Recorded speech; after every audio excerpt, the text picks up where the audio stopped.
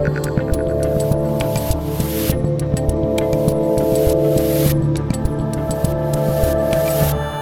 Dave Rubin, and we are live on the YouTube with another Friday panel extravaganza for you. Today we're going to be talking about what's going on up north with our neighbor in Canada. It seems like there's a lot of strange things happening up there, and we're going to unpack all of it. And joining me to discuss are the host of the Mikhaila Peterson podcast, Mikhaila Peterson, good title for a podcast, the founder of Rebel News Ezra Levant, and lawyer turned YouTube commentator, which is the best thing you can possibly be, Viva Frei. Welcome to the Rubin Report, everybody.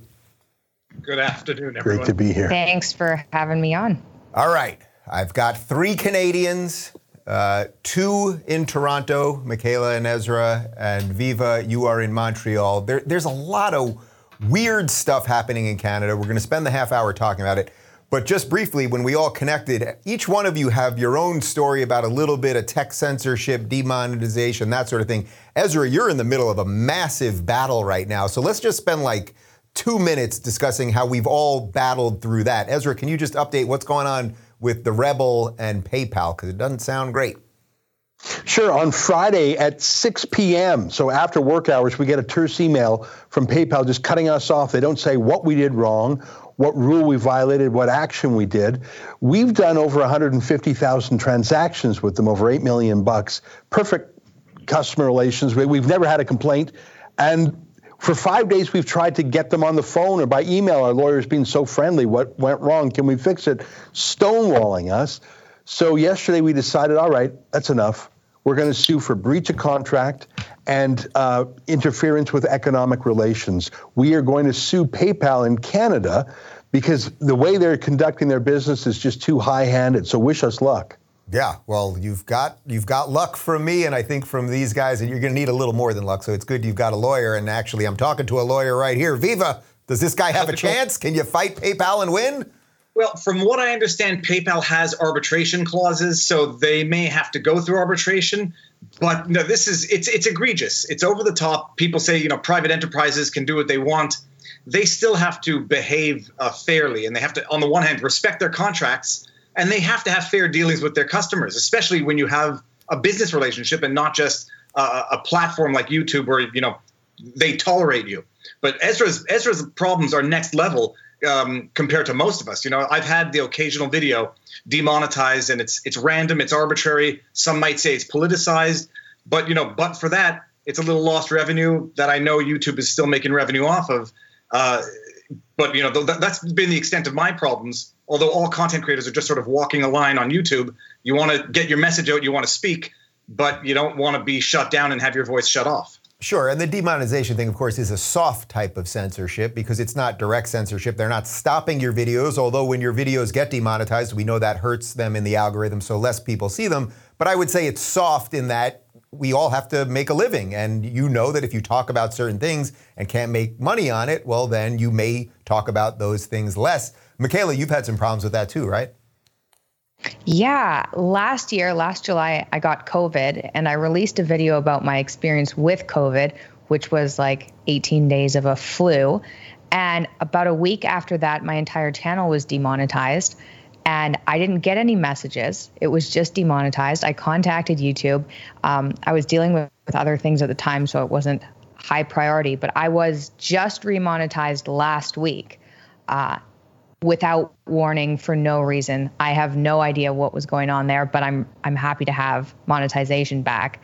But that was almost a year, the entire channel. So basically 8 months of not being able to make money on the podcast, that is your main vocation. Yeah. So I think everyone gets that. But yes. let's shift to the main focus here, which is Canada. So you guys all know this. I've spent a bunch of time up in Canada.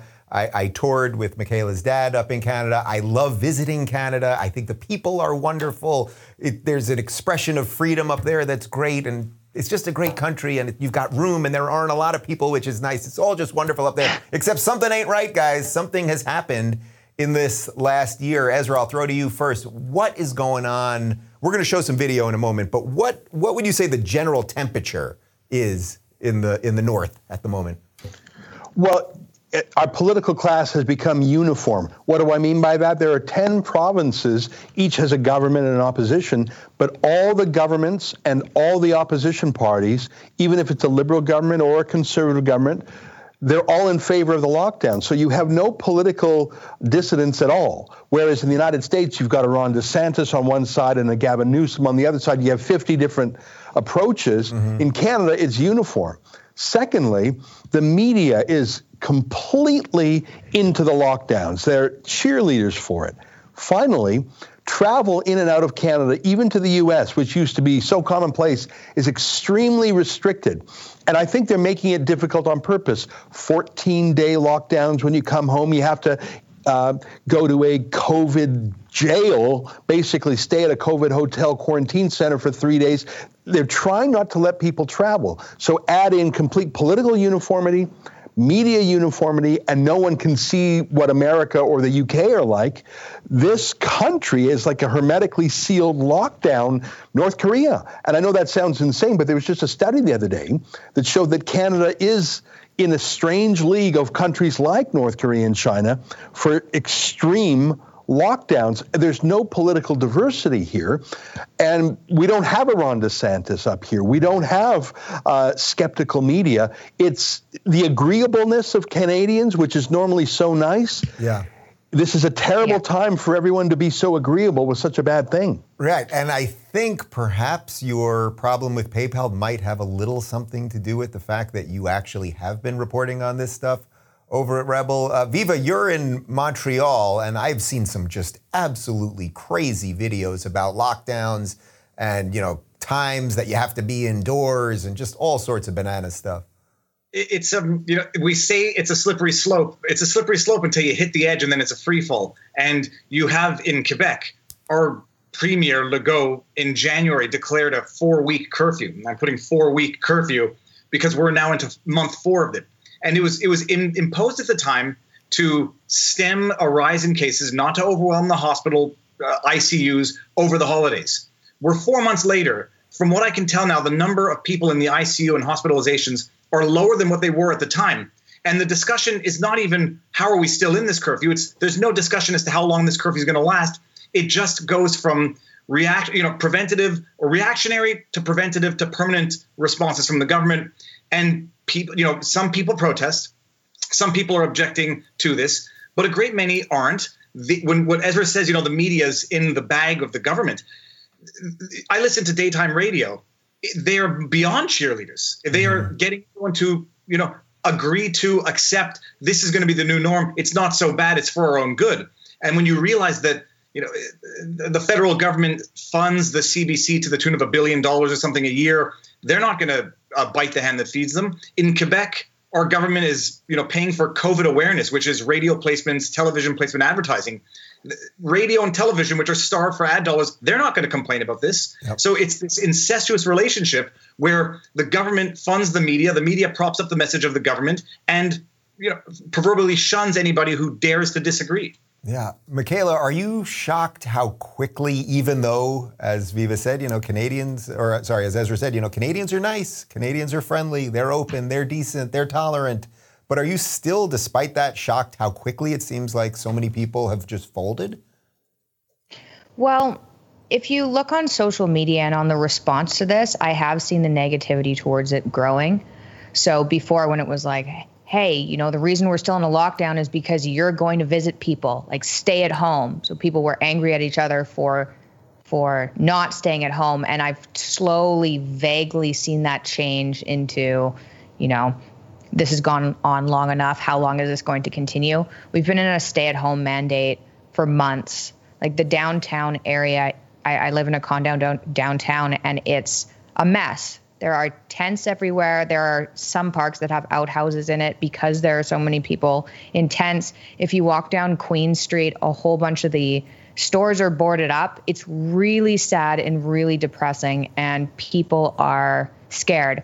But I think people are slowly starting to get angry. But I mean, it's taken way too long. Like we're way past what's reasonable at this point. So yeah, I'm saddened and surprised. Yeah, and I mean, as recently as a couple of weeks ago, I wanted to go to Toronto so that I could interview your dad, and they weren't even allowing international travel. And do you guys know, is that still the case? I'm guessing it is, right? Oh, the court just upheld the quarantine mandate at these government designated quarantine facilities. The court said it is a reasonable measure to protect against the risks of international spread of the virus. That was the other thing, by the way. Media supports the government that subsidizes them, and the courts thus far have not been courageous enough to say at some point we either live in a free society and we either have a constitution or we don't. But when these infinitesimal risks can warrant or justify forcible confinement they call it a hotel, but it's a prison located in a hotel. The courts are sanctioning this. And so, they're still in effect, and the courts basically gave it the blessing. It's just extraordinary. So I do want to point out, though, that you guys aren't the only three people fighting back, because even though Canadians are nice and smiley and welcoming, we're seeing tons of it on the street in terms of pushback. So we're going to throw to a compilation video right now. That is all correct. Fascism! Shame! Shame! What are you doing there? Shame! Shame! Assault! You invite. This is assault! I was on public property. Liberty! Protesting is not an essential reason. I don't. Why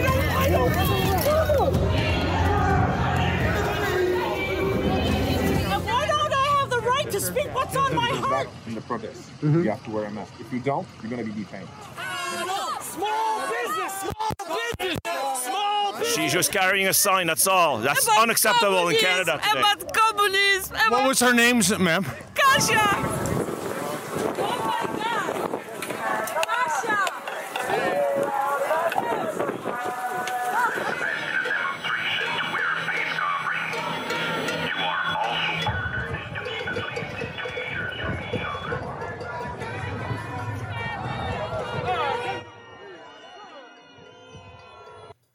I mean, it's just evil stuff. You guys have seen this. I'm sure most of the people watching, I hope most of the people watching have seen some of this. Ezra, you guys, if it wasn't for Rebel, I probably wouldn't have seen half of the amount of stuff that I've seen. And I have no problem saying, like, this is Nazi-style tactics. When you have people that are just following orders, arresting people for expressing themselves.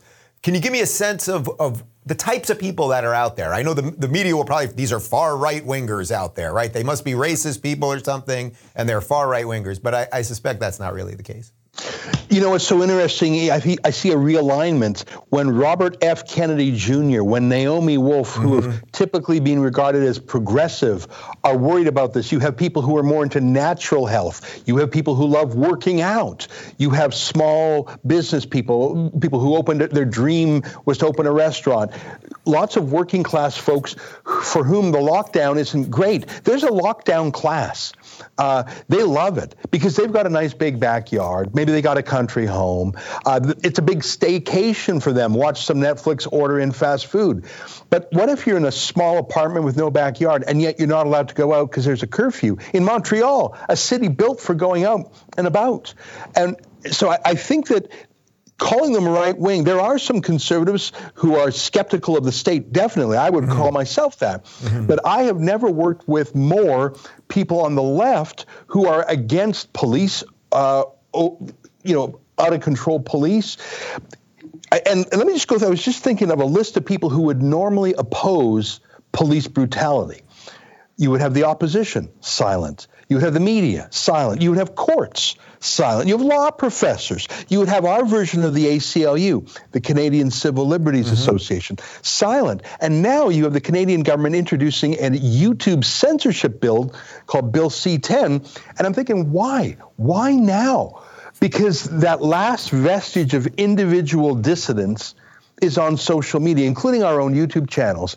The police in Montreal track our guy, Yankee Pollock. They call him Jew Media. They've issued him dozens of tickets for thousands of dollars.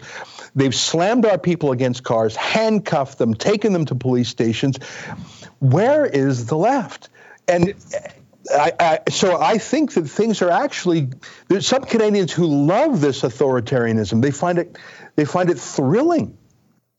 And Ezra, over the winter, I was at the park where they had just put in a new toboggan run, and there were some journalists there. And speaking of the people who love this, I overheard the journalists having a discussion, talking about the lockdowns, and then saying, "Well, what are you doing this weekend?" "Oh, I'm going to my house in the Eastern Townships." Yep. And there are people who support it because they're benefiting from it, because it doesn't harm them as much as other people. But in my own day-to-day discussions with people who, I don't say that I'm on the right, but I know these people are on the left, they start to turn around quietly. The problem is nobody wants to bear the brunt of the public, opposition of this. So they support quietly and they encourage quietly, but they don't want to have their faces on this. And it goes beyond not being in opposition. Aaron O'Toole, the conservative opposition of Canada, won't trigger an election so that we can at least, duke this out in the election side of it. And he's as much supporting of these measures as anybody else. So you don't have any politician except for Maxime Bernier from the People's Party of Canada fighting these measures, or at least openly protesting these measures. And I don't use the Nazi analogies. I don't like them. They're easily misunderstood. But Jason Kenney, the premier from Alberta, I think it's like 2 or 3 years ago, tweets out something very, critical of China, of how a human shield being built around a church, and this is how you fight communism. And 3 years later, he's literally putting up barricades around a church and imprisoning, locking up for over a month a pastor, a Christian pastor, all because he's holding services. And so you fight the demon long enough, you eventually become the demon. And it seems our politicians have become the demons. Yeah, so I want to get to the pastor in a second because it's just an insane story. But you mentioned Maxime Bernier, and I did a couple events with him in Canada, and one of them went really viral when there was this elderly woman in a walker trying to cross the street, and they're yelling at her that she's a Nazi. And of course, it turns out that her husband actually fought the Nazis in World War II. But his ideas and the ideas of the People Party of Canada are looking pretty good right now, because 2-3 years ago they were screaming about freedom. But Mikhaila, Ezra mentioned Bill C-10. I think you could probably link some of this stuff back to Bill C-16 that your dad was talking about 4 or 5 years ago, because he didn't want the government to compel speech. And in essence, right now, you have the government cracking down on people's speech. Yeah, and this one is, I would say this is far worse than the bill my dad was fighting against, because that was just a little area of freedom of speech that he was focused on. And this is YouTube censorship for the country of Canada. It's absolutely absurd. I hope it's not going to go through. I don't see that going through, but I'm also way more positive, I think, than perhaps the other two guys in this conversation. What's the reason for the positivity? Like, what's the thing that you see in the distance that gives you hope? I can't imagine that people in Canada want their YouTube censored. Like, you'd think that people could self-censor. If they don't want to watch a video, then at least they should have the option to say no. I just don't see that holding up in court. What do you guys think? Do you think that's actually going to go through? Well, actually, and Dave, for the benefit of your audience who might not know what Bill C-10 is, basically, can you explain it a little further? Yeah, it's an act to amend the Broadcasting Act, which would impose the obligations on digital streaming, the same obligations that are imposed on traditional media, radio, and television, which is a certain amount of it has to be Canadian created, Canadian themed, failing which there will be certain penalties or sanctions. So originally, Bill C-10 was intended to exclude user-generated content on social media, YouTube, Twitter, Facebook, etc.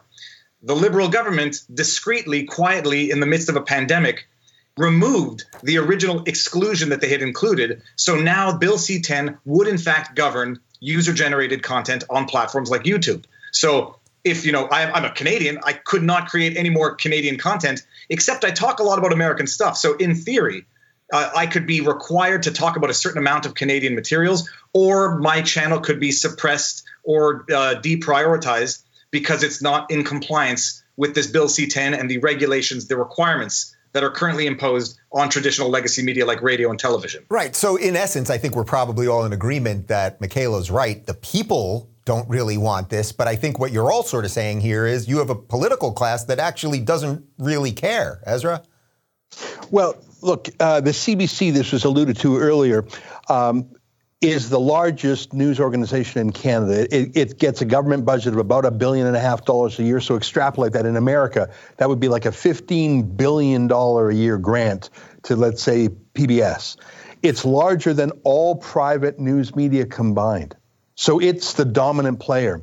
Still, that wasn't enough for Justin Trudeau, so he put all the newspapers on a bailout.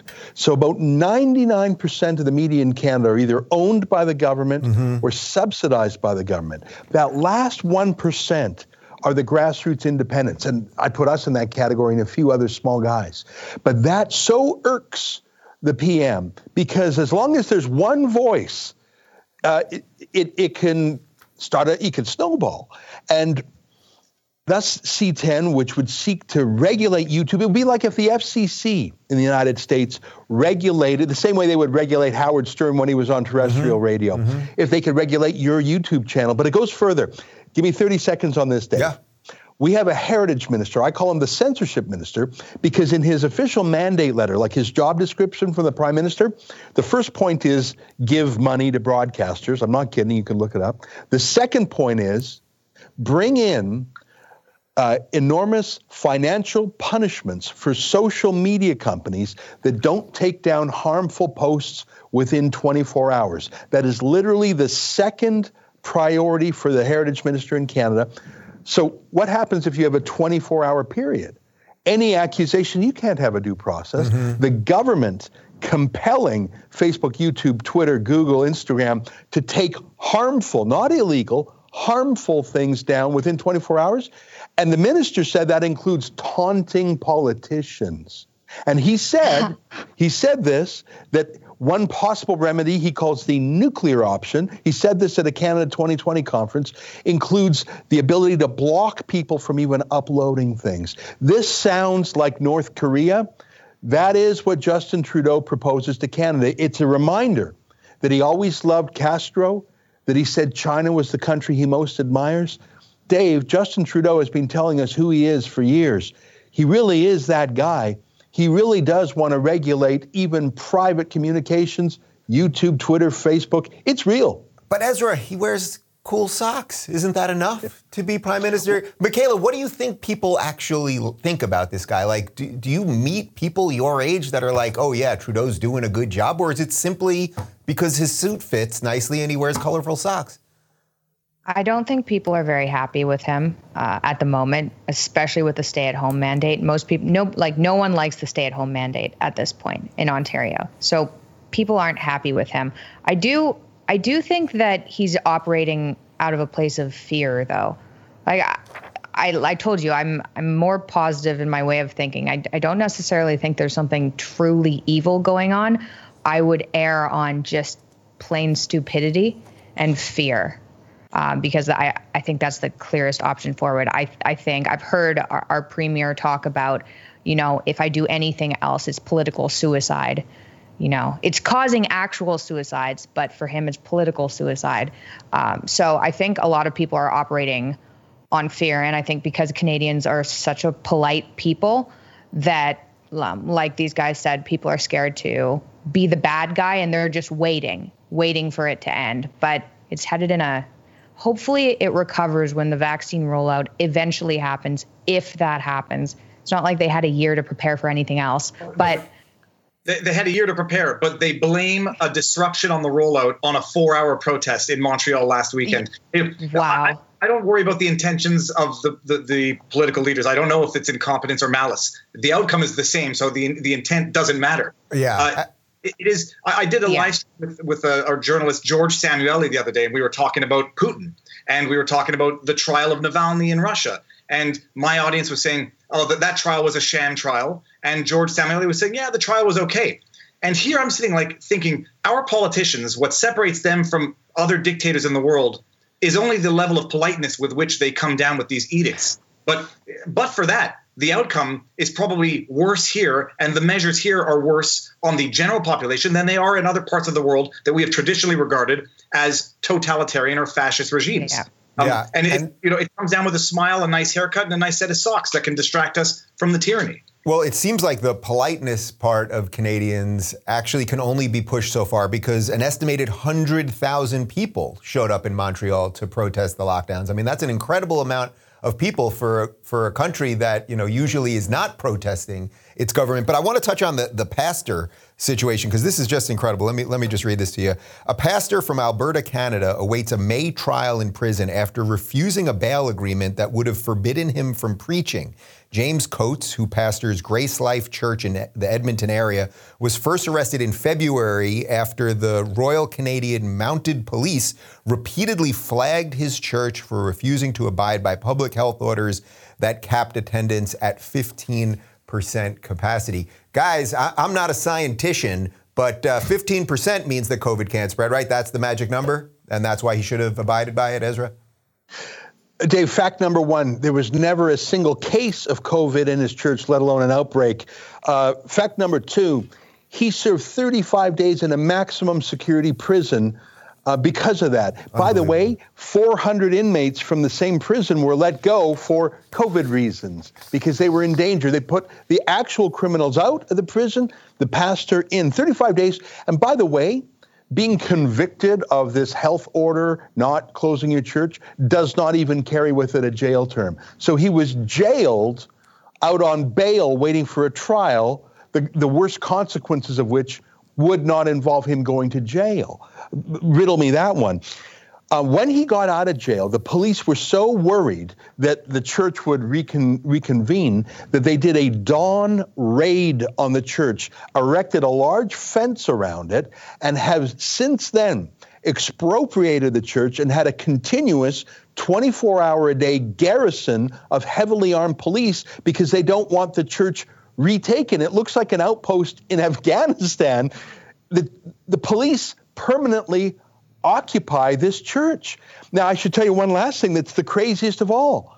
Not the 35 days in a maximum security prison, not police expropriating and turning a church into a base, but this church meets every Sunday, Dave, in secret, in an underground church, in a secret location. That's China stuff, Dave. Yeah. That's Pakistan, that's India.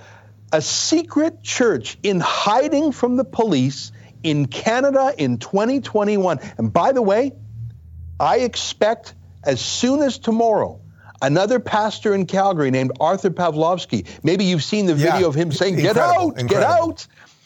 He has an order that takes effect, well, today actually. And if he doesn't shut down today, he risks being jailed as soon as, well, today or tomorrow. Can you mention his name again? Because these videos are absolutely incredible. What is it? Sure. It's a Polish name, Arthur, A-R-T-U-R, Pawlowski, P-A-W-L-O-W-S-K-I. And we've actually, I should tell you, we're crowdfunding his legal defense. He's got a bunch of lockdown tickets, and we crowdfund civil liberties lawyers for him. So I have an interest. We're trying to help Arthur Pawlowski. But he is very stubborn. The pastor in Edmonton who went to prison for 35 days, he did so. He turned himself in. They would have let him go anytime. He just would not, in his conscience, stop calling people to church. But he was very peaceful like a dove. This Arthur Pawlowski in Calgary is more like a lion. You heard him roar. He will not go quietly. I think it's insane, but you are about to see a second pastor in free Canada in 2021 imprisoned using public health as the excuse. That's what Canada's looking like today. So the videos of him are absolutely incredible. And actually, we'll link to the GoFundMe down below, and I'll donate to it, and I'll promote it on Twitter as well. I mean, it's just incredible. But that, Viva, to something you said before, that is why I don't mind actually calling these guys Nazis. Not that they want to necessarily round people up and put them in camps yet, I suppose. But I understand why you don't want to just, everyone labels everything Nazis and all that stuff.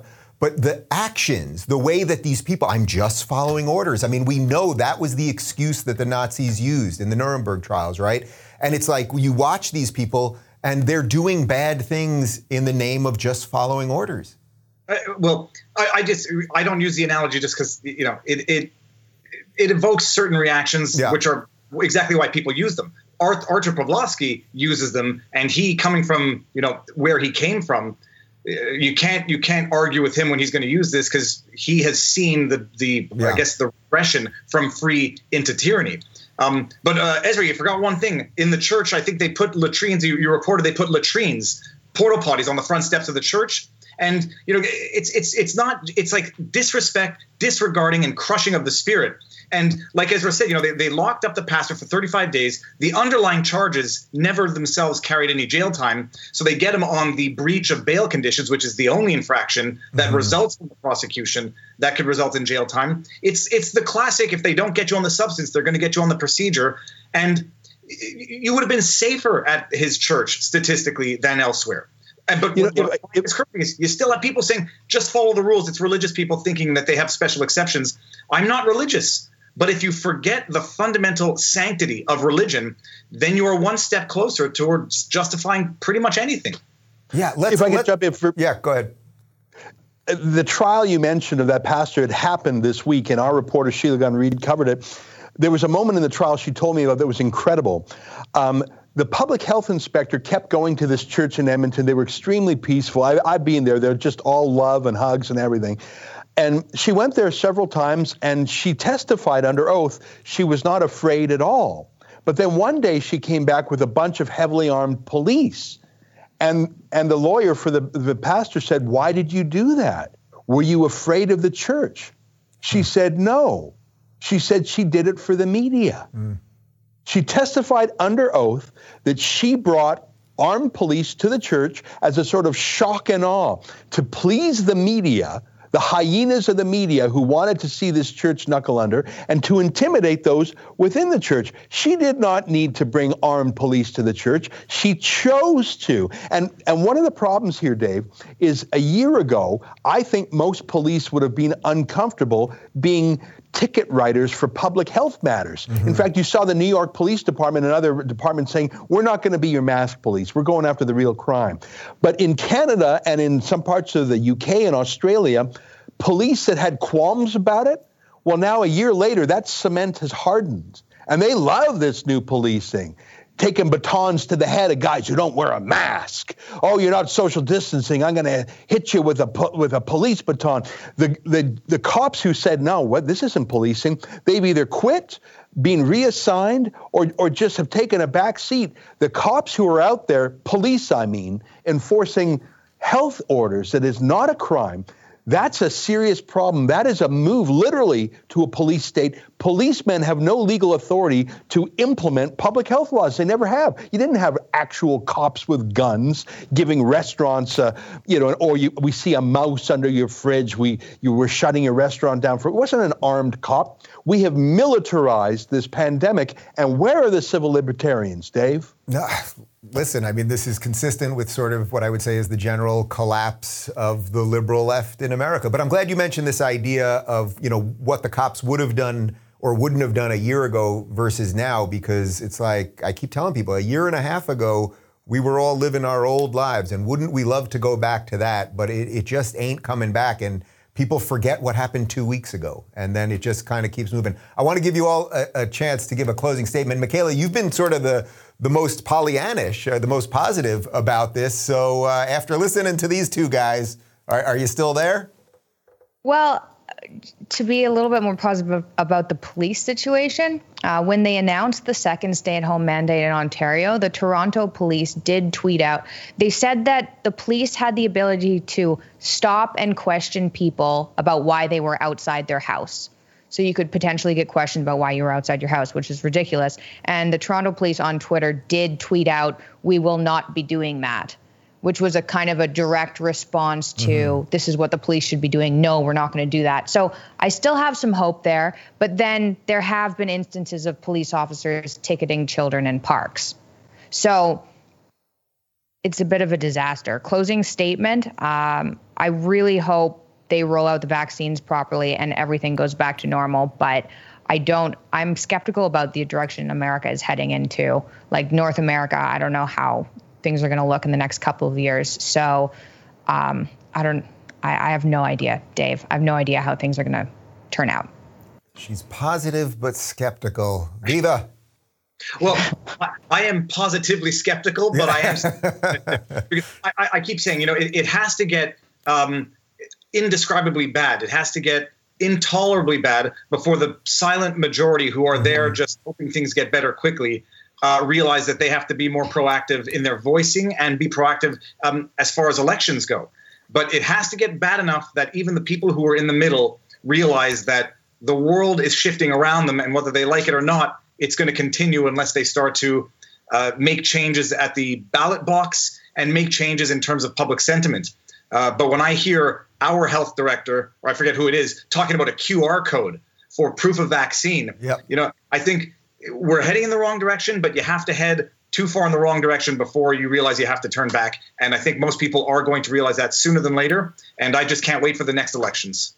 Yeah, well, it starts with a QR code. Next thing you know, they're ripping your eyeball out and replacing it with something that they can scan. Ezra, bring us home. Almost a century ago, Detroit was America's leading city by some measures, highest industrial wage, cultural capital, Motown. It was the place to be. Now look at it. That's bad political decisions. Toronto, Canada, the fourth largest city in North America, a great city in many ways.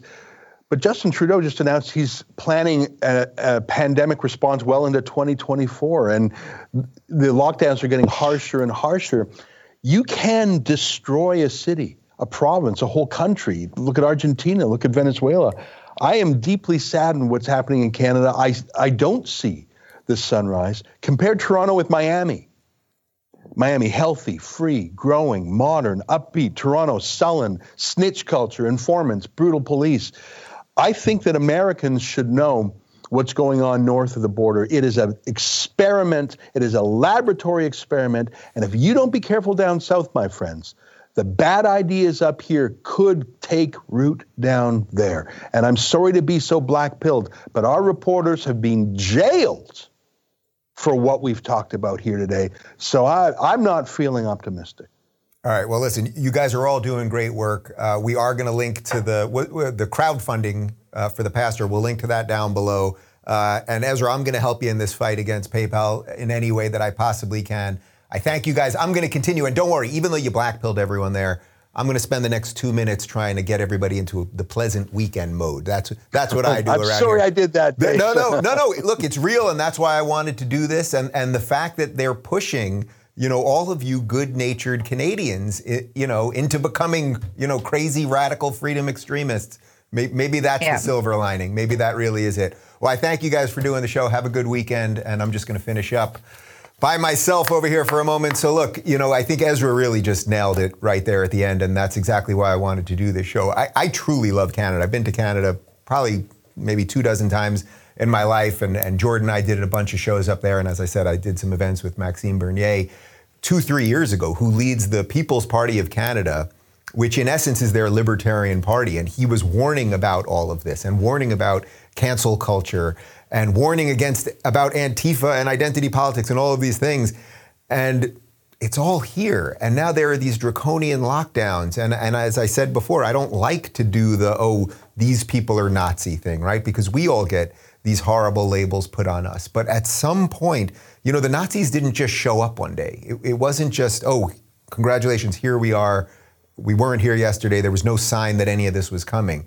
It's like what allows for that, the Nazis, who were the National Socialists, by the way, right? We've got the Democratic Socialists. They were the National Socialists. It's a slow creep of people being quiet about things, everyone knowing something's wrong and no one doing what's right.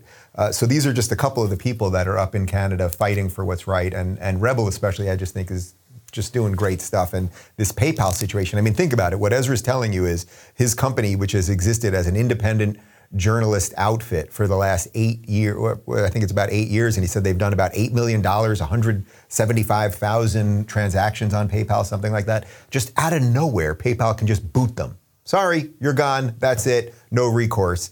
And it's like, now you got to fight legally, and maybe the legal means are all we have left. Anyway, I wanted to do this because I think it's important to talk about other countries outside of the United States, obviously, and the things that are happening in every Western country right now are happening across borders, and we live in a time with social media that what happens there, wherever there is, it doesn't stay there, it comes here, and we from an American perspective, export a lot of this nonsense.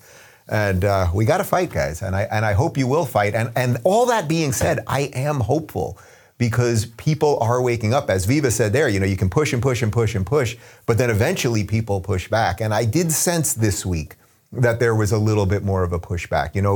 Chris Rufo, who's doing some great work with some lawsuits fighting in the States to get critical race theory out of some of the state curriculums. They got a couple wins in the last week or two. Like, there are some good things happening, but those good things, they start and they end with us, because it ain't going to be the politicians that fix this. On that note, guys, I want you to all have a great weekend. Actually, my brother is visiting this weekend, so we are not doing a show on Monday. I'm taking a rare day off, like an actual day off. We will not have a live stream on Monday, but I'll be back on Tuesday, and then I'm going to Dallas for a couple days, going to do some stuff with the Blaze. But I'm just going to eat some good food and drink some good drink and, relax this weekend. I hope you'll do the same, and I'll see you next week. And thanks for watching, and have a good day. Oh, and if you want to see what I'm eating and what I'm drinking and the other stuff that I'm doing, RubinReport.locals.com. Thanks, everybody.